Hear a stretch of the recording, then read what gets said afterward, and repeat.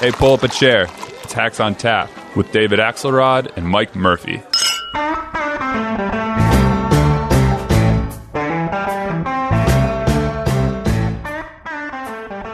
I am greeted with a hostile press, the likes of which no president has ever seen. The closest would be that gentleman right up there. They always said Lincoln. Nobody got treated worse than Lincoln. I believe I am treated worse. You're there. You see those press conferences. They come at me with questions that are disgraceful, to be honest, disgraceful. Their manner of presentation and their words. And I feel that if I was kind to them, I'd be walked off the stage. I mean... Well, we're here today on a very somber edition of Hacks on Tap as a grateful nation mourns the suffering that our great President Trump suffers, akin only to the great Abe Lincoln. So I know we all join him in those feelings, Hacks. I, for one, am heartbroken at the heart. I hear the meatloaf was cold the other day in the White House, too. So the president's suffering, it never ends. My favorite tweet on this came from the journalist Thor Benson, who heard that, and he sent out a tweet saying, Lincoln, because he was right at the foot of the statue there, he said, Lincoln then stood up and yelled, "I got shot in the fucking head." It kind of put everything in perspective there. Yes. Let us bring in, we have had two of the lead players in the circus from Showtime. And now, you have to have 3 rings for a circus. And so we had to get Alex Wagner, our old buddy, to come and join us today. And now, not only are you doing that and hanging out with those characters, but you're also doing a great new podcast on Crooked Media called 6 Feet Apart. So tell us about that, and welcome. Guys, I'm so honored to be here. I've been spending a lot of time in isolation wondering where my invitation to come on to Hacks on Tap has been, and finally we never should have mailed it. I told Murphy, I said, don't mail the invitation. Well, I don't trust this interweb with Putin and everything, but we wanted to finish big. We wanted to save the best for last. That's what I figured. It's great to have you on, Alex. America wasn't ready until this moment of desperation and and solitude for Alex Wagner on Hacks on Tap. Thank you for the invitation. Thank you for having me on. I'm thrilled to be here. The podcast that you mentioned, Axe, is a harebrained idea I had at the start of this pandemic when, I think we've all been digesting a steady stream of information, political in terms of how the president is handling this or not, how governors are handling it. And then we've all become sort of armchair epidemiologists looking at curves and talking about infection rates and vaccine development. But it occurred to me that we weren't really in touch with the stories of the pandemic in terms of the emotional, social, cultural impact it's having on every sector of American society. So the focus of the podcast is talking to everybody from athletes, Olympians, baseball players, basketball players who are sidelined and benched through this and how they're staying in shape and staying mentally aware and on top of their game, to talking to undertakers and rabbis and prostitutes, and anyone that you can think of that has been touched by this, whose work has been affected, whose emotional health has been impacted. It's a series of, interviews, firsthand interviews with people in the middle of an incredible seismic moment in American history. Yeah. We talk about prostitution in another form here all the time on Hacks on Tap. Well, thank you for joining us. So, shall we start with I guess we kind of have to, the Trump update. We had the big town hall on Fox on the Lincoln Memorial. I'm sure off camera the president said, I could have built a better memorial. Don't like the marble. It's all white. Where's the big gold L? Amateur work, this Lincoln. You saw, by the way, that they had to, the Secretary of Interior had to give them special dispensation to shoot. No one is allowed to shoot inside the Lincoln Memorial. So, but the rules don't apply here, as we know. Well, the rules haven't applied for a long time, yeah. I'm sure they're steam cleaning it today anyway, but that is passed. Did it mean anything? Did it change anything? Where do we think we are? I think we've all got virus fatigue, but science, is in biology doesn't really care about those emotions. But we are seeing the politics of this start to change a bit as people are starting, whether it's smart or not, we can debate, to go back to their lives in different parts of the country. Yeah, man, I think we're at a pivotal moment here, it seems to me, because there always was going to be this point where we did our jobs well enough that it looked like we were wrestling this thing into submission. And when we did, people understandably are restive. Many of them are desperate. They've lost their jobs. They're worried about their future. They don't see a lot of visible evidence of this. And now that is, though the polling still shows people want to go slow, there are loud voices out there, and the president is abetting them. And it seems like we're at a hinge point, because now we see these new estimates that if these states open up as suggested, that death rate is going to start climbing again. And so, as Fauci said last night, we have to decide how much death we're willing to accept.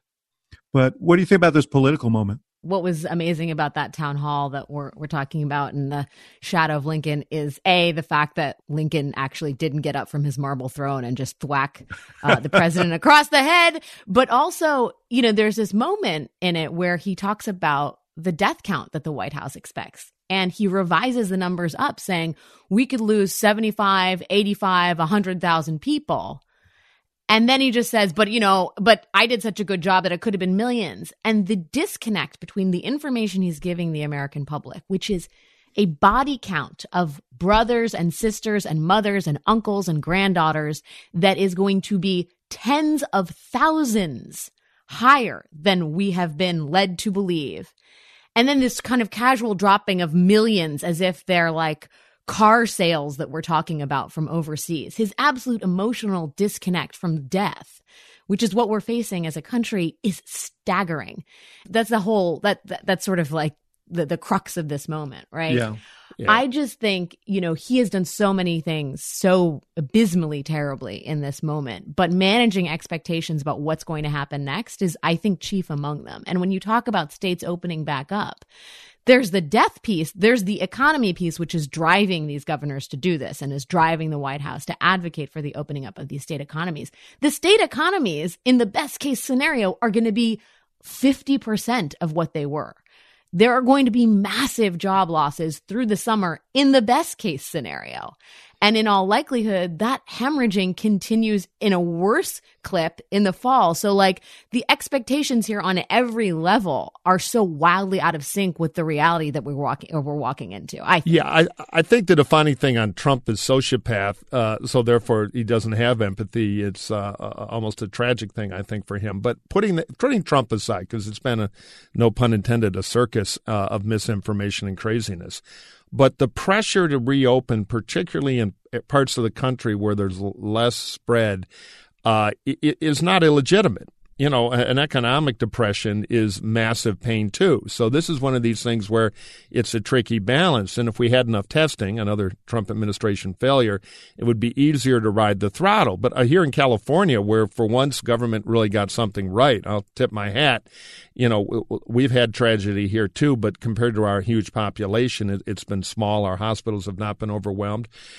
Newsom, who I think has been very good on this, has started to slowly and carefully open the spigot. So I think it is not inappropriate in some areas to take those steps if you listen to your public health people. And the good news is that Trump has a bully pulpit on this, but he doesn't have really very much control on opening the country. The governors are driving it, and I think most people trust the Voinoviches or the Larry Hogans or the Gavin Newsoms more. You mean Mike DeWine, man? You're having one of those things where your synapses fire and you throw out names from the past. Not Voinovich, DeWine in Ohio. Oh, God, yeah. No. Sure. That's the first sign. I might have caught something. You're right. But, yeah, of course, Governor Mike DeWine, who basically is Voinovich, and they've never been seen in the same room together. Well, but yes.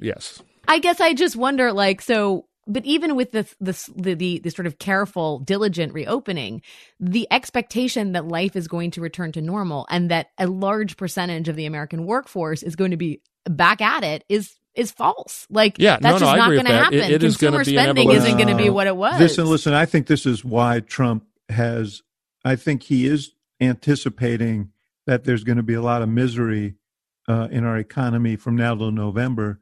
And he wants to be on the side of people who say, well, let's open this thing up, so that he can point to those who didn't and say, I wanted to open this economy up, and they would do it. I mean, I think that's clearly what's happened. It's hard to give people difficult news and tell difficult truths. And, this is a process that has to be followed. I watched Fauci last night with Chris Cuomo, who I'm happy to see was back at his desk after dealing with COVID-19 himself.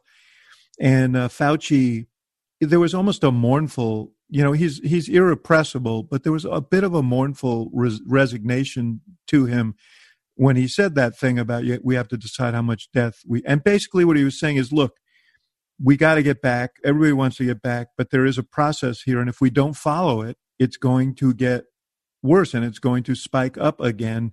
But and Cuomo said, well, you're losing that battle. And Fauci said, yeah, I know I am. So that is the reality. But I think Trump, he was going to run on the economy. Now he's running from the economy. Mm-hmm. And he wants to blame those governors who have been assiduous about how they're handling this for being too slow in opening up the economy. I guess I wonder if Ron DeSantis follows in lockstep and Florida's completely open for business. I'd argue the economic impact they still can't escape, right? So the sort of finding your bogeyman, it's going to be a fool's errand. Not saying it's going to work. The virus it's the fault of the virus, and you can't run a re-election campaign blaming something that at the submolecular level, although I'm sure President Trump is going to try and do that. And I would just say, David, like, how much death are we used to? Like, Fauci's argument can be transposed to a lot of issues that divide Democrats and Republicans. Look, you could say the same thing on climate change. How much death do you want to get used to? Because every degree you allow the earth to warm is more death. And one party has proven, I think, constitutionally uninterested in managing threats that are in the future, whether that's the near-term future or the longer medium-term future or whatever timeline you're working on. And that is absolutely what's happening right now. I actually think they actually say that it's constitutionally proscribed. Go ahead, Murphy. No, I was going to put on my somewhat tattered GOP hat, because a lot of the stuff, it's hard to defend when Trump has shattered our own principles. But, national bankruptcy was something we were always a bit more concerned about than the other party. I'm not so sure now. I'll tell you, I think some of these Republican governors and senators, though, and I agree that overall this thing is working against Trump, as it should, because of his incompetence, and the Republican brand suffers, and it should because of its complicity. But some of these red state politicians do have a rock to hang on to, because you got to remember, 3,200 counties, about 180 of them, the largest counties, provide the bulk of the Democratic vote. They're more urbanized. They have had a harder time with the virus so far. So if you're in Idaho or you're in Kansas, you're in somewhere that is a red state. Don't say South Dakota. Well, it's not the clusters or Perry, Iowa, where, there's meatpacking. But fundamentally, you're in less biological pain right now. You're feeling a lot of economic pain with the shutdown. And so your politics do reward a different management than the politics of Boston or New York City or Chicago, where you have mass transit. I mean, it's going to be very hard to open New York till there's a vaccine because of subway and mass transit. That is not true in Wichita, Kansas, or Tulsa, Oklahoma. So some of these folks in red state world are responding, like all politicians do, to their politics, and it's different. So some of them, the back to work thing, I think, has a lot more what do I say, reality for them. Now, if they don't monitor it, and they go too fast and they do start to have more clusters, then they'll pay a price. So, the boogeyman's out there for them too, but it's a little different. Gallup, New Mexico is shut down right now. Exactly. Third highest they're in metropolitan. riot situation to shut down the Indian reservation. But New Mexico, by the way, has been a case study. She has done a tremendous job. It's one of the states that's had the most success. Yeah. Well, there are nursing homes in every state. And I think if you looked at the numbers, Trump's early approval numbers on this when they weren't going down, there was one sort of bit of data that was indicative, I think very telling. If you did not know someone who had suffered from COVID-19, you were more likely to approve of the president's handling of this. The more this touches people's families, the worse he does. And like I said, I mean, nursing home facilities exist in every county, probably. I don't know factually, but that, the elderly, we all know someone who's old, and they are particularly vulnerable to this. So it's anyone's guess. Trump has done what Trump does, which is, and he has all his life. I mean, it's not just now. This has been his modus operandi. He tries to impose his reality, his kind of set of alternative facts on any situation, especially when they may be negative for him. The question is, can you do that in a situation where all of the country is experiencing the real reality on a daily basis? Post just had a poll out this morning, Washington Post, and his approval rating on his handling of the coronavirus sits about where his overall approval has sat for most of his administration, 44%. Fauci's at 74%. Your state's governor is at 75%. Federal public health scientist, 71%. President at 44%. This is a consequence of getting busted for trying to tell a story that everybody knew wasn't true. And now I woke up this morning here in Arizona, where he is arriving to tour a factory where they're making protective equipment. And there's a new ad running because it's really interesting strategically to ask whether this is going to have an impact. Tough steps to defeat a tough virus. President Trump banned Chinese and European travel to the U.S. Biden charged xenophobia. But President Trump was right. His actions saved countless lives. Dispatching hospital ships, Mercy and Comfort. Mobilizing companies to make ventilators. Taking fast action on vaccines, treatments, and tests. Not always polite. He does it his way, not the Washington way. But he gets it done. I'm Donald J. Trump, and I approve this message. I have to interject that, first of all, salute to my podcast partner, David Axelrod, for managing to record that this morning. And I have this troubling mental picture of you lunging across the room in your underwear with an iPhone held out to the TV speaker to capture it for our deserving audience. iPhone, that was on a reel-to-reel tape recorder, and it was really hard to set up in that split second. I have to tell you. It's amazing. It's amazing. So, but, the larger point is, the Trump, at least the campaign world, often detached from the candidate, who's in his own reality, as you say, is trying to bend the facts here by introducing the number one, weapon of any campaign, new information to try to take the edge off it a little, which is why, I think it's ludicrous on one level and Orwellian, but on the other level, I'd answer it if I were the Biden people. It makes a case. It takes the edge off a little. Yeah. David, doesn't this remind you? I just remember in the early stages of the Obama administration, I'm not comparing these two responses. Let me just preface this by saying that, right? That so many people in the administration were so frustrated by the fact that it was like, but if we hadn't done what we did, it would have been so much worse. And it was like this truism that it's impossible to tell people, but it could have been worse. Because nobody understands. It's just not a particularly effective argument, right? Even though it may be true, or in Trump's case, well, we're not going to get into Trump's line of argument there, but that's the nugget of that ad. Oh, it would have been so much Well, worse. The other thing is that we arrived sort of at the peak of the crisis, and it pretty quickly the numbers started to go down. It didn't help us in the short run, but the direction became clear over time. This thing is unpredictable, and it looks like it could get worse. Exactly. And so, remember, this is the guy who tells us there were only going to be 15 cases. I think we're at like 1.2 million now and close to 70,000 deaths. So he's been wrong at every juncture. People have heard that. As Mike points out, everybody has the tape of that, and one has to presume that the Biden campaign is going to deploy that tape to make the point here. So, it's very hard to make the case that it could have been worse, but it's even harder when it's getting worse. Right. And the person who's making the argument has been misleading people at every turn. But part of what Trump's trying to do here is give his people, who in my view, as I've said for 2 years, are not enough to win. He's never been in the growing his vote business, which is why I think he's favored to lose. But he's giving his people an argument, and he's taking what people already believe about him. He's a tough asshole, and he's applying it to the virus. He may be a tough guy. You heard of the ad copy. He may not get along with anybody, but he's a man of action. He did this. He did that. He did the other thing. That gives them a limb to grasp on. So, yes. Well, there's all the damning tape and everything. Haven't seen that ad yet. Haven't seen that action from the Biden people or the IEs. I'm sure it's coming. Maybe it's in some places I'm not aware of. But I think that's a good transition. I was reading the paper the other day, the commie paper of record, New York Times, and there was an op-ed from these two troublemakers in the Democratic Party telling Biden to get with it, kind of echoing the concern you hear in finance circles. I'm sure you're getting a big candygram from Biden headquarters, X, but why don't you talk about it in the argument, which I agree with. I think you guys were right. Not everybody was happy about it. The piece was actually assigned by the Times, who wanted to know how you campaign in this kind of environment.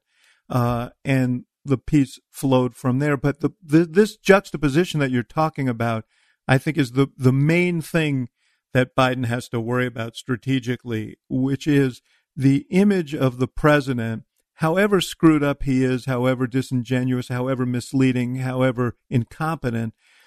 He's out there. He looks like he's doing things. He's going to be seen in this factory today. And you have that juxtaposed with Joe Biden sitting in his basement, who has no official role to play, and looks like the outside, like he is sort of a sedentary, solitary figure.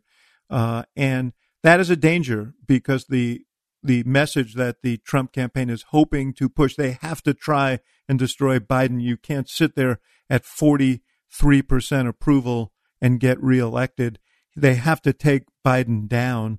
And the one of the main attacks they've chosen is this, Sleepy Joe thing, that he's not up to it, that he doesn't have the energy, that he doesn't have the mental acuity anymore.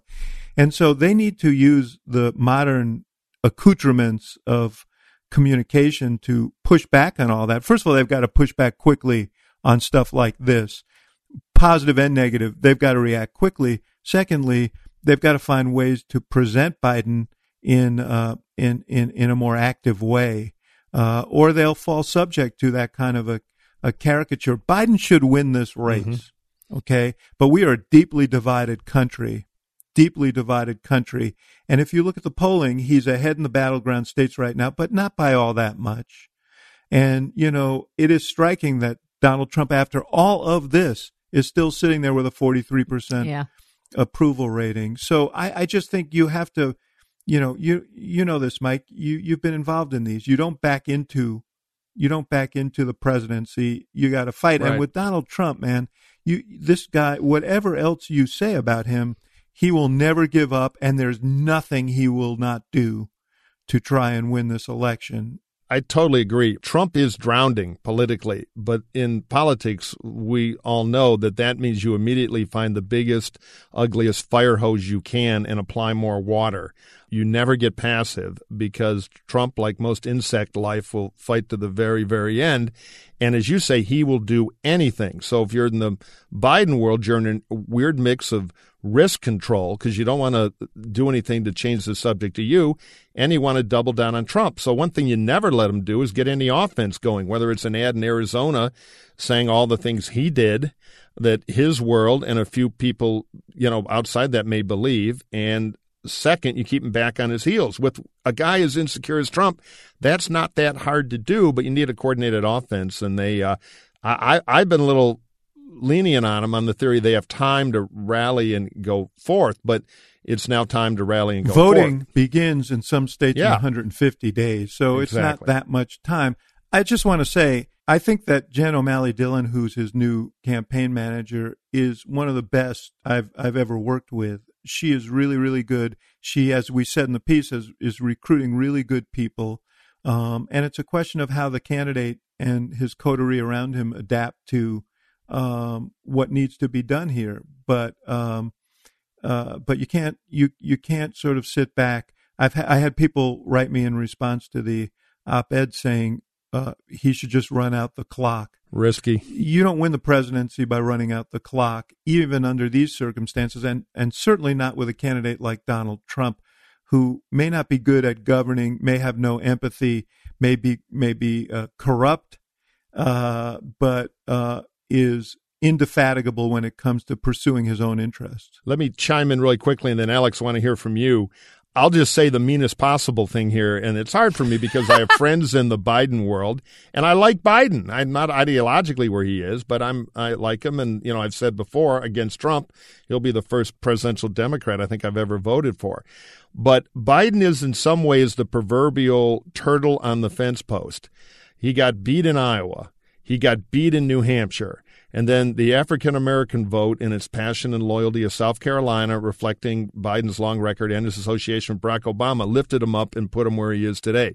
He hasn't put himself very many places.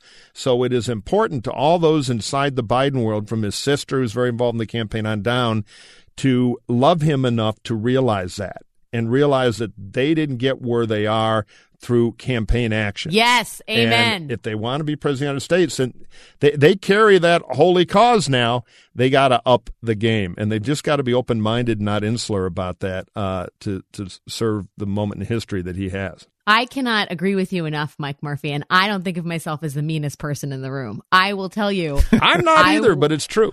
Yeah. Well, maybe in this room. Come on. But okay. Anyway. In this room with you sob truth sister tell. liberals, you're right. Listen to this. I have spent a lot of time on the campaign trail with Joe Biden before COVID-19, and his campaign events were terrible.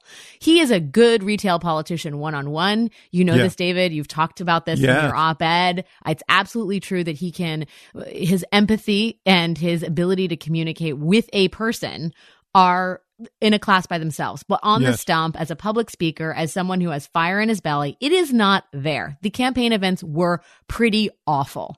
And the reason Joe Biden exists as our candidate is, yes, of course, due to African-American support, but also because we Americans collectively feel like we know Joe Biden, and we have made Democrats have made that he is the guy that can beat Donald Trump. And so Joe Biden needs to do whatever he can to keep that idea alive and convincing. And I think you're right, David. I think that surrogates are a huge part of this. He needs to get Warren. He needs to get Barack and Michelle. He needs to get every important Democrat who has endorsed him out there doing incredible viral videos.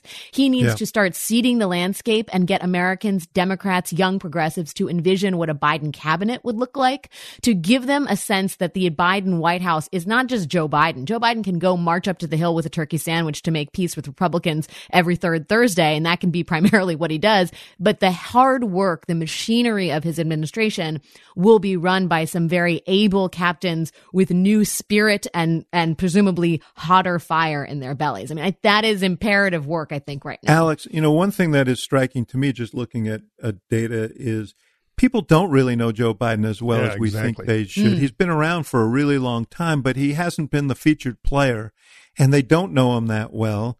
And so part of the mission here is for those surrogates also, and other, and their production studio over there, to be pumping out material to let people know who Biden is and what his story is. And I said at the beginning of that piece, that, these qualities of empathy and experience are actually exactly what the country needs and wants right now. But you need to tell people those stories. They're beginning to now, according to the Times, they're going to begin emphasizing his role in the Recovery Act. I was there. It was genuinely important. He was handed the portfolio, and he managed the Recovery Act pretty much flawlessly. $787 billion went out the door pretty quickly. He understands the levers of power and how to use them. And, that's a story that they should be telling. But everything needs to be there needs to be a faster pace to all of it, and they need to use all the tools available to them. I have no doubt Jen O'Malley, Dylan knows that, and she's trying to retrofit a campaign that, as you guys both know, wasn't very good. Can I just point out one, I just want to recall this tweet from the 2020 campaign, which I still think, if you're talking about, Mike, you were talking about this president being thin-skinned and deeply insecure. I found this is the model, I think, for the Biden tweets.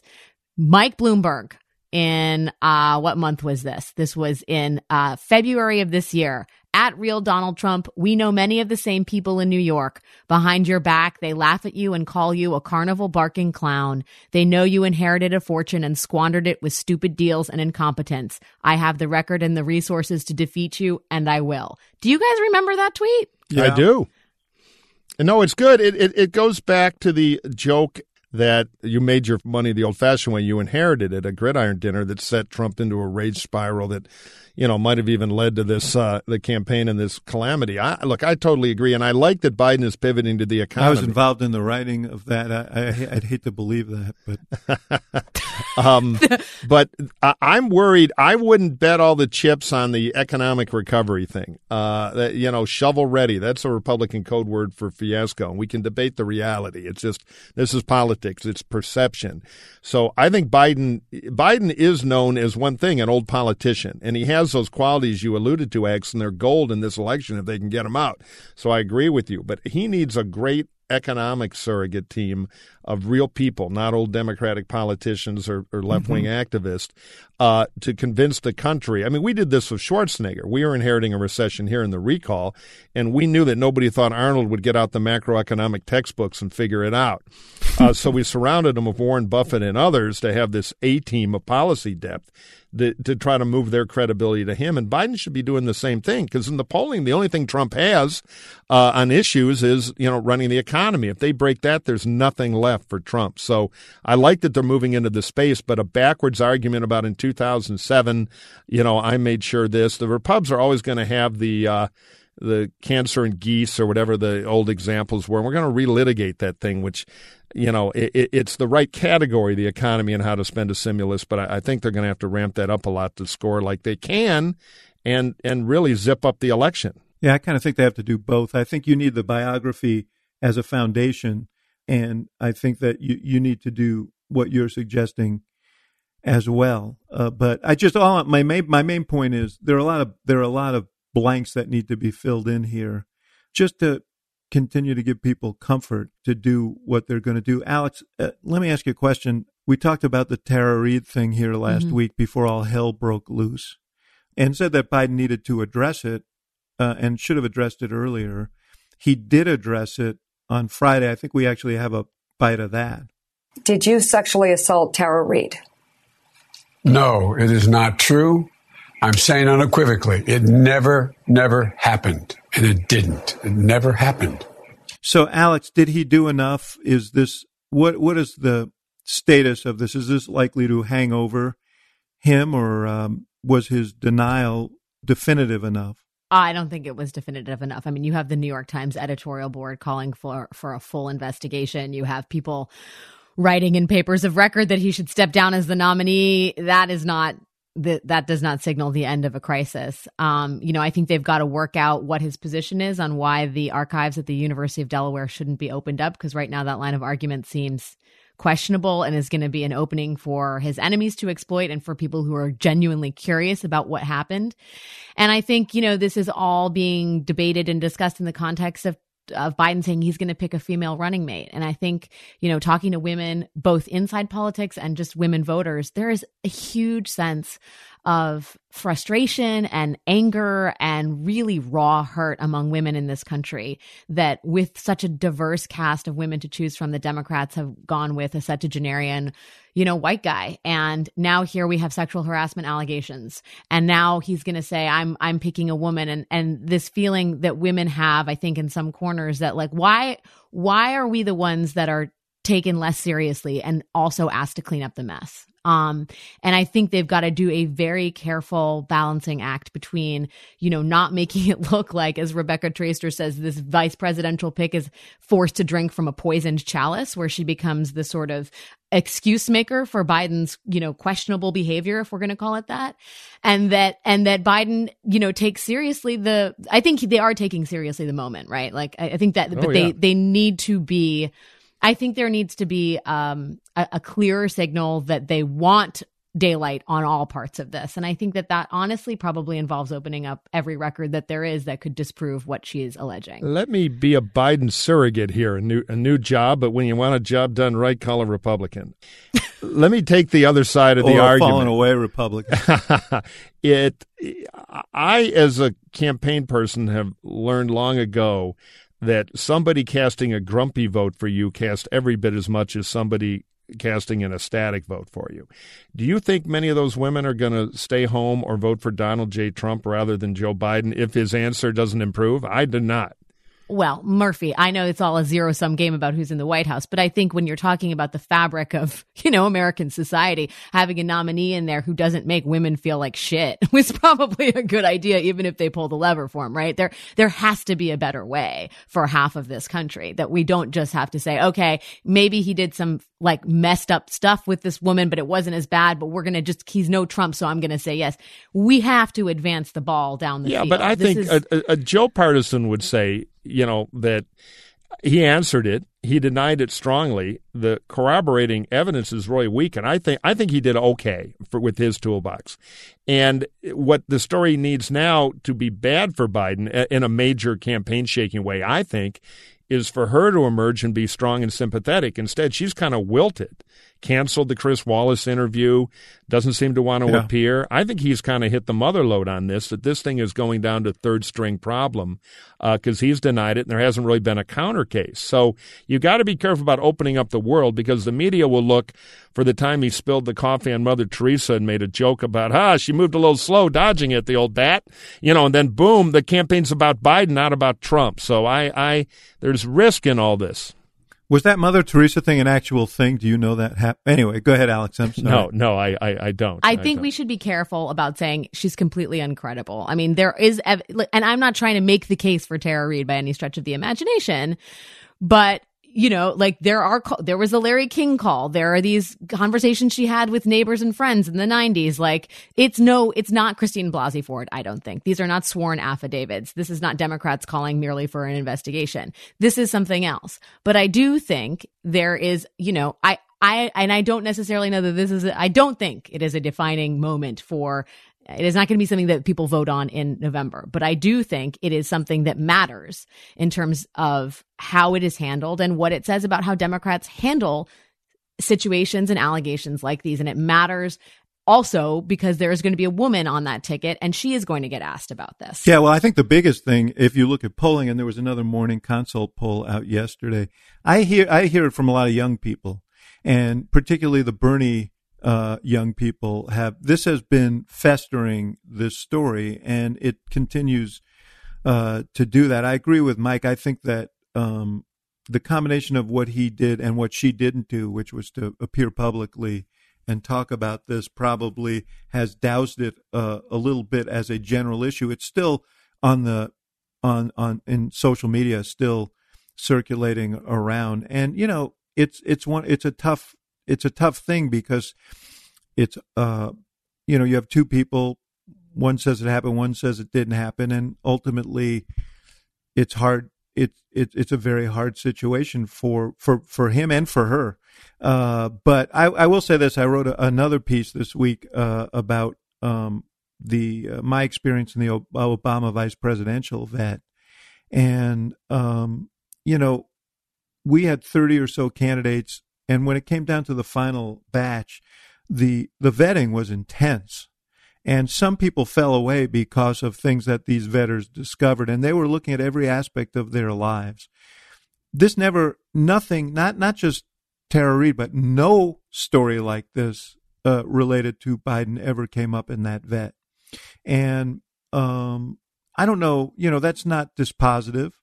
But generally there are patterns of behavior, and there are rumors about people that you would hear and pick up, and that wasn't the case with him. So, I do think that you have to lay that aside, everything else here. But as far as the University of Delaware records go, and the Times wanted him to open up the University of Delaware records, he could do that. And Mike, at one point you suggested to me that he should do that and designate some people to look at those the relevant years to see if there's anything there. My thought on that is there probably isn't anything there because he says there's not, and he's right. Personnel records probably don't appear in there. But if there is nothing there, as he says, what's to stop people who believe this from saying, well, obviously they removed the records? Exactly. I mean, there's no bottom to this thing. There's no bottom to this thing. There isn't. I mean, my thought was tactically, if she had appeared and been stronger, and the records thing is hanging out there, the step for the campaign is to get him out of the records thing and appoint a credible group led by Frankenkiller, Senator Gillibrand or some others who has endorsed him. But I think you could have a credible group kind of supervise that to go put it over in escrow. But it's a bottomless pit. And when Biden is debating this stuff, he is not debating fire Donald Trump. The whole election is about, can Trump change the channel? And with all due respect to the passion among Democratic women about all this, the cold hard mathematical fact beyond the zero sum point about you got to beat Trump is if the Democratic primary electorate, which was majority female, really, really thought the most important attribute of the Democratic candidate was gender, they would have nominated one. They had plenty of candidates to pick from, Amy or Kamala. And in the end, it was old Joe, who may be everybody's second or third choice, but he got nominated and he's not Trump. So now it's a tough political battle of beating Trump. So you never get perfection. And I think the Biden campaign is right to be careful about some of this stuff because they don't want the election to become about something else. And I thought he gave enough of an answer that he's in pretty good shape on this right now. And a life story of that's defensible. Let's not ignore the elephant in the room, which is that this is not a very potent line of attack for Trump because of his own history, which is, right. He doesn't need to step in this any more than, he certainly wants to avoid this as a channel changer. I don't know. I think their attitude is, this is baked in the cake. Right. Everybody right. knows can't be worse. These stories about Donald Trump. But if I can drag Biden into this, and make him play on the same tabloid field on which I live, that's okay for me. So and I think they're stoking it up in social media, even as he is not stoking it up in person. So you're right that logic would say, well, he's not a very credible alternative if that is your prosecutor. concern. Yeah. But I think his goal is to just drag Biden down in every way that he can. We'll see how this evolves. I do think it feels different to me today than it did a week ago because of subsequent events. But I agree with Alex. It's not over, and it hasn't. It's definitely not over. It just feels like it's evolved a little. But look, we should talk about the Republican brand problem that might have put the Senate in play. But first, we have to respect the gods of commerce and get a word from our sponsors. We'll be right back with Hacks on Tap. Gibbs, every once in a while on Twitter, people will write in and say, Axe, you make me nauseous. But nausea is nothing to joke about. It's like getting stuck in the back of a car and you're kind of a little bit hemmed in and you get that feeling and it starts in your stomach. It's not and like you're on your way to something good, a celebration or party or something, and now you're nauseous and you can't get rid of it, except there is an answer now, and it's called Relief Band.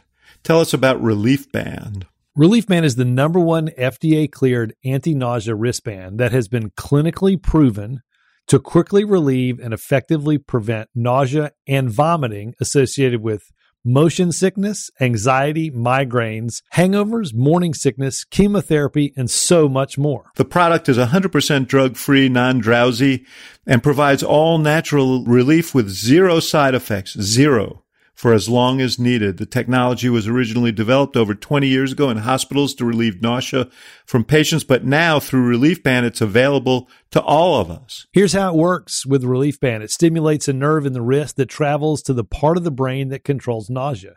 Then it blocks the signal your brain is sending to your stomach telling you that you're sick. Relief Band is the only over-the-counter wearable device that has been used in hospitals and oncology clinics to treat nausea and vomiting. If you know somebody who deals with nausea, Relief Band makes a great gift. I'm telling you, Relief Band works. We know from our own experience. We sent one to our engineer who often gets nauseous during our shows, and he reports 100% cure. Don't fall for those cheap bands you see in drugstores or on your Instagram feed. All right. Right now, Relief Band has an exclusive offer just for our Hacks listeners. If you go to reliefband.com and use promo code HACKS, you'll receive 20% off plus free shipping and a no questions asked 30-day money-back guarantee. So head to ReliefBand, ReliefBand.com, and use our promo code HACKS for 20% off plus free shipping.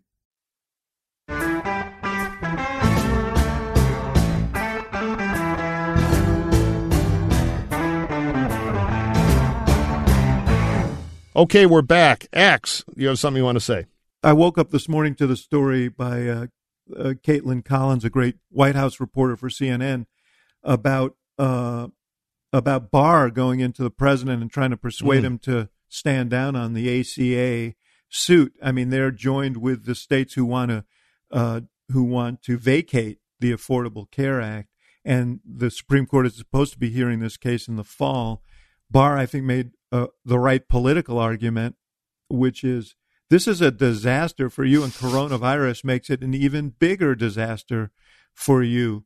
Now, what he didn't say is let's forget about it forever, but he said let's not argue this in the fall. I think he's right about this, and I don't often say that about the Attorney General, but as a you don't have a shrine to him in your house with candles? What? He may be a better political strategist than he is an honest, forthright Attorney General. But, I mean, I got to think this is right. And it'll be interesting to see if the ideologues within the campaign and Trump world are so wedded to this idea that they can't make an adjustment here. Mm-hmm.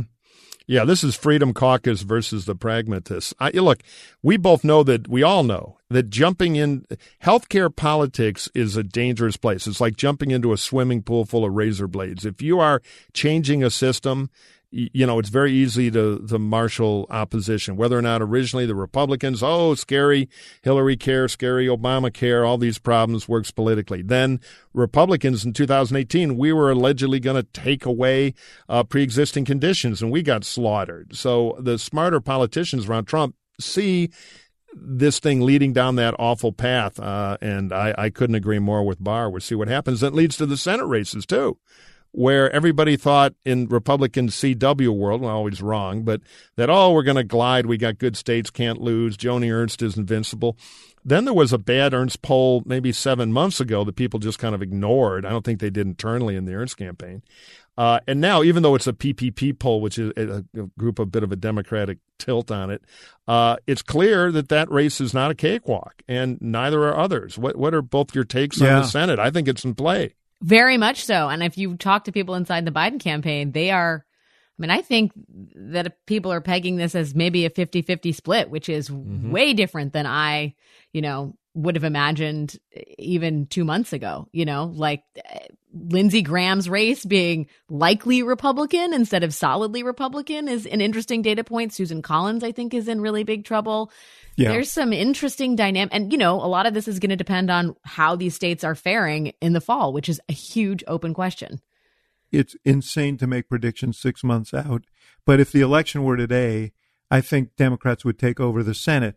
You look at Colorado, Arizona, North Carolina, Maine, and now, we mentioned Joni Ernst, lots of angst for Ernst.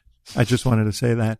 And out of Montana today, there's a poll that shows Steve Bullock, the incumbent governor, who, by the way, is getting enormous amounts of attention because he's handling the coronavirus, is ahead of the incumbent. He's also a guest on our next episode of 6 Feet Apart, talking about how he's handled the coronavirus. Now he's doomed. Good. That's very good. Yeah, now he's totally screwed. I want to say that was not prearranged. I had no idea. But he is in. He's leading by 6 or 7 points in Montana. I think that the Republicans are in deep trouble in the Senate, and that's going to make them.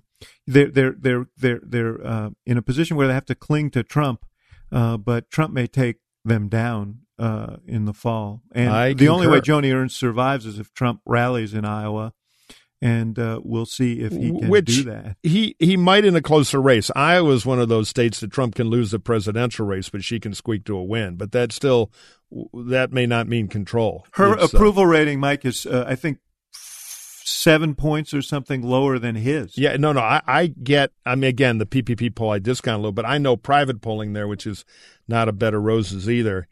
I think it's totally possible. My point is if Trump gets to a tighter losing race, the Iowas of the world generically could come a little closer than an Arizona or somewhere like that. All right, let's take a minute to hear from one of our esteemed sponsors.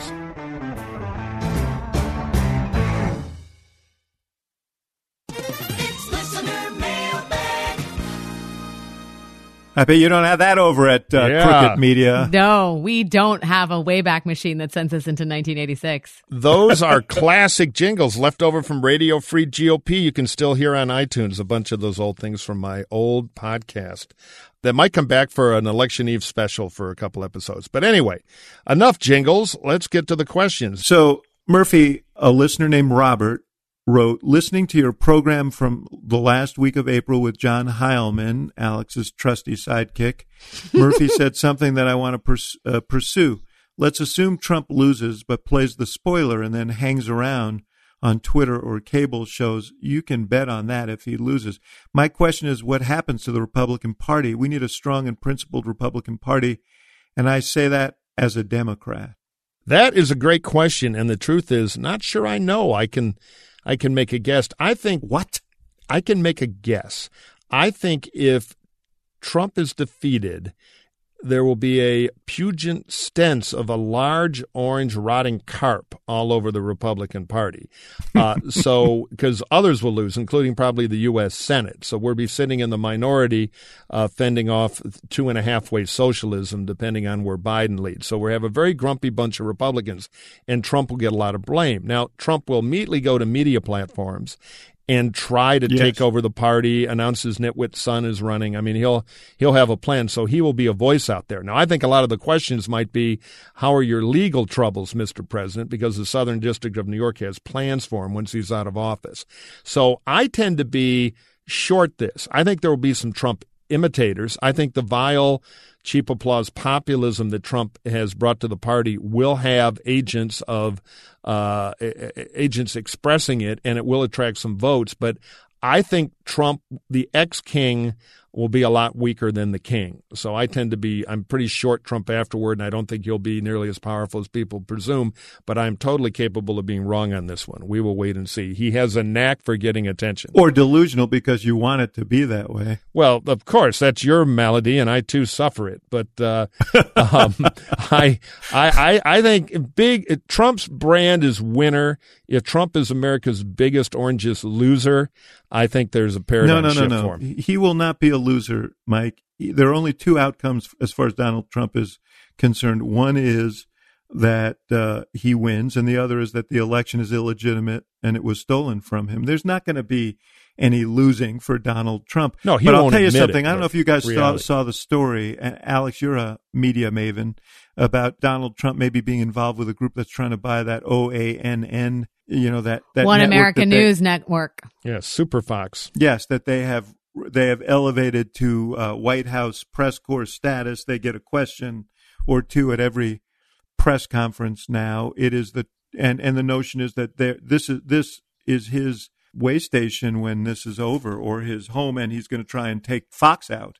I don't know. It's going to be a problem for the next president, because he's going to be on Biden's ass if Biden's the president every step of the way. Well, and let's just be clear. Joe Biden, and I'm working on a piece for The Atlantic about this, is about, if he wins, to walk into maybe the worst job in America in its history. Like economic fallout, a deeply divided country that doesn't trust basic facts. At least one side in particular does not trust the institutions that bring and report facts to us.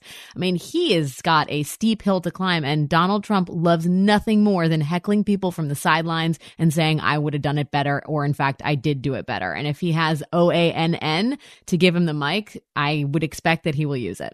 Murphy, you have a question for Alex. We do, from Jake.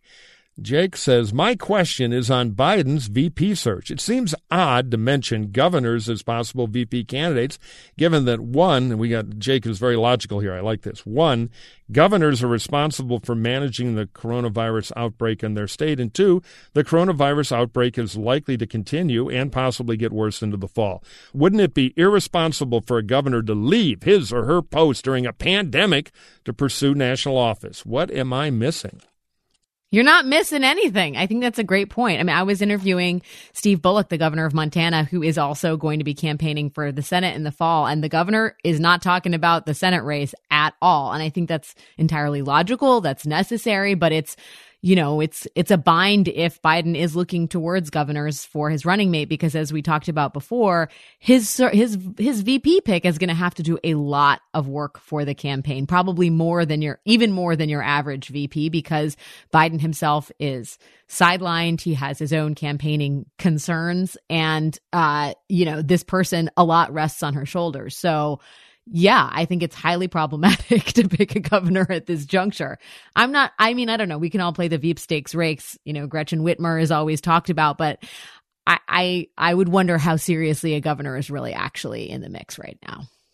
Governors have a lot of advantages, though, traditionally. You get a little escape from the Washington Senate chatterbox world where Biden is already a 9th-degree black belt. So I'm still for a governor. I think this is more of a speed bump than a fatal flaw, but we'll see. If he picks a governor, we'll see how it plays out. Yeah, I mean, I think you're right on, especially because there's going to be a lot of scrutiny on governors as potential executives, so this is going to be important. The counter argument is there are advantages to people who have actually experienced a national campaign. And so some of the opponents may bump up on Biden's list as a result of that. Alex, I think you have one for me. I do. I have one for you, maybe from you, because it's from someone named David. I'm assuming, and this is not your strange alter ego. We'll leave people to wonder. Will Justin Amash's third-party bid have an impact on the race, and do you think it would hurt Trump or Biden more? It's a really interesting question. Obviously, he's not a pro-Trump person. There's an argument that if he were to do this, that he would provide an outlet for Republicans who don't want to vote for Biden and don't want to vote for Trump.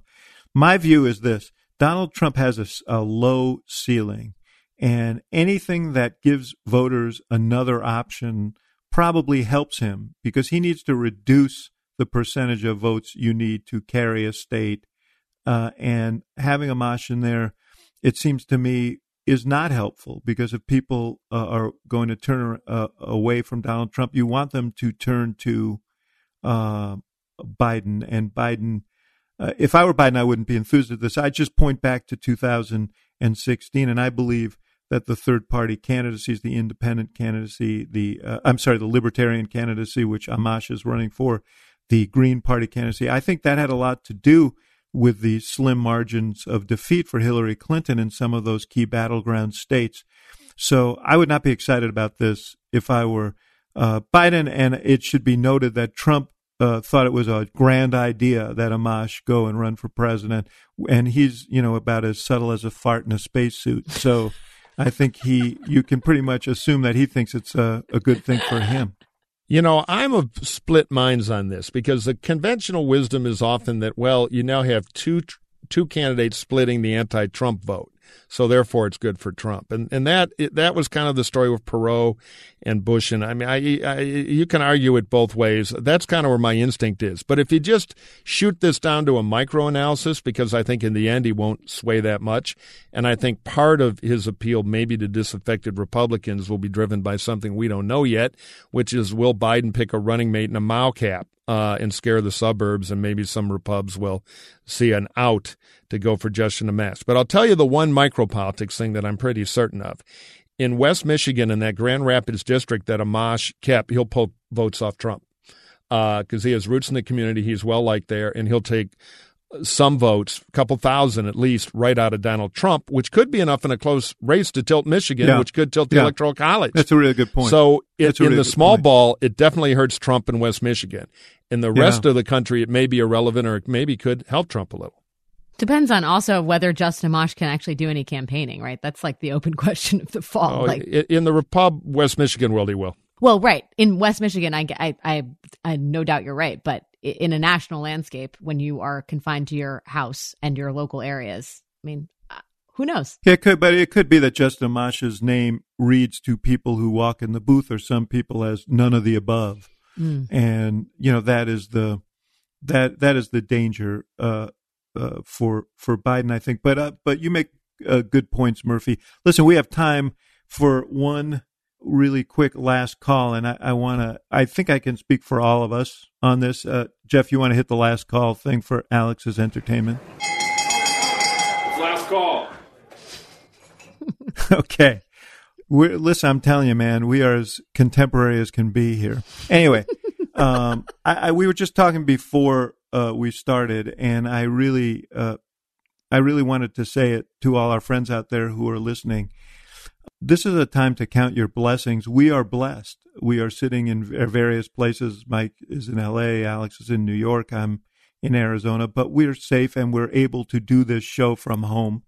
And there are people who, many of whom may appear on Alex's podcast, who are working every day. And we've really discovered, we used to think that the bankers and captains of industry are essential people. We know who the essential people are now. They're the people who are going out every day at some risk to themselves to do the things that we need to do to help save lives. And all of us should be enormously grateful for all of them. And, I just want to keep everyone in our country, and particularly those who are most exposed by the things that they do for us, in our thoughts and our prayers. I would agree. I would concur. And I would say it has been amazing to me. I knew in my heart it would be true, but it is heartwarming to see it that beyond our heroic first responders, I have a friend who's an emergency room doc who's living it every day, the nurses, all the people on the front lines. There have been so many ordinary Americans, from UAW workers working 14 hours and management in those plants at Ford to turn out 1 million face masks, to the pharmaceutical researchers around the world who are working round the clock at breakneck speed. Pharma is an industry that gets bashed a lot. To the volunteers who are taking food, like some in our neighborhood, including my wife, to some elderly couples. So, so many people have stepped up during this, which has reminded us in a grim time, and as tragic it's always in the grim times, about how strong our community of Americans is. So salute to everybody who's part of dealing with this, and great thanks. I just want to say, out here on Long Island, every Sunday they sound the air sirens and people run outside and bang pots and say thank you. But they also test the air sirens throughout the day. My toddler doesn't know that that's not a signal to run outside and thank people. So multiple times a day, he runs outside and yells, "Thank you, doctors. Thank you, nurses." And we never stop him, because it's so wonderful in this terrible time that that's become part of his sort of natural behavioral DNA, is to just thank the people that are on the front lines multiple times a day, to nobody in particular. Alex Wagner, you are a delight. It is a pleasure to be with you always. Thank you, my friends. Everybody should watch The Circus when it resumes, and should listen to 6 Feet Apart, Alex's new podcast. And we hope to see you again soon. Thanks, guys. And remember, wash your hands. All right. Okay, guys. Talk to you next week, Murphy. See you, pal. See you, Alex. Bye.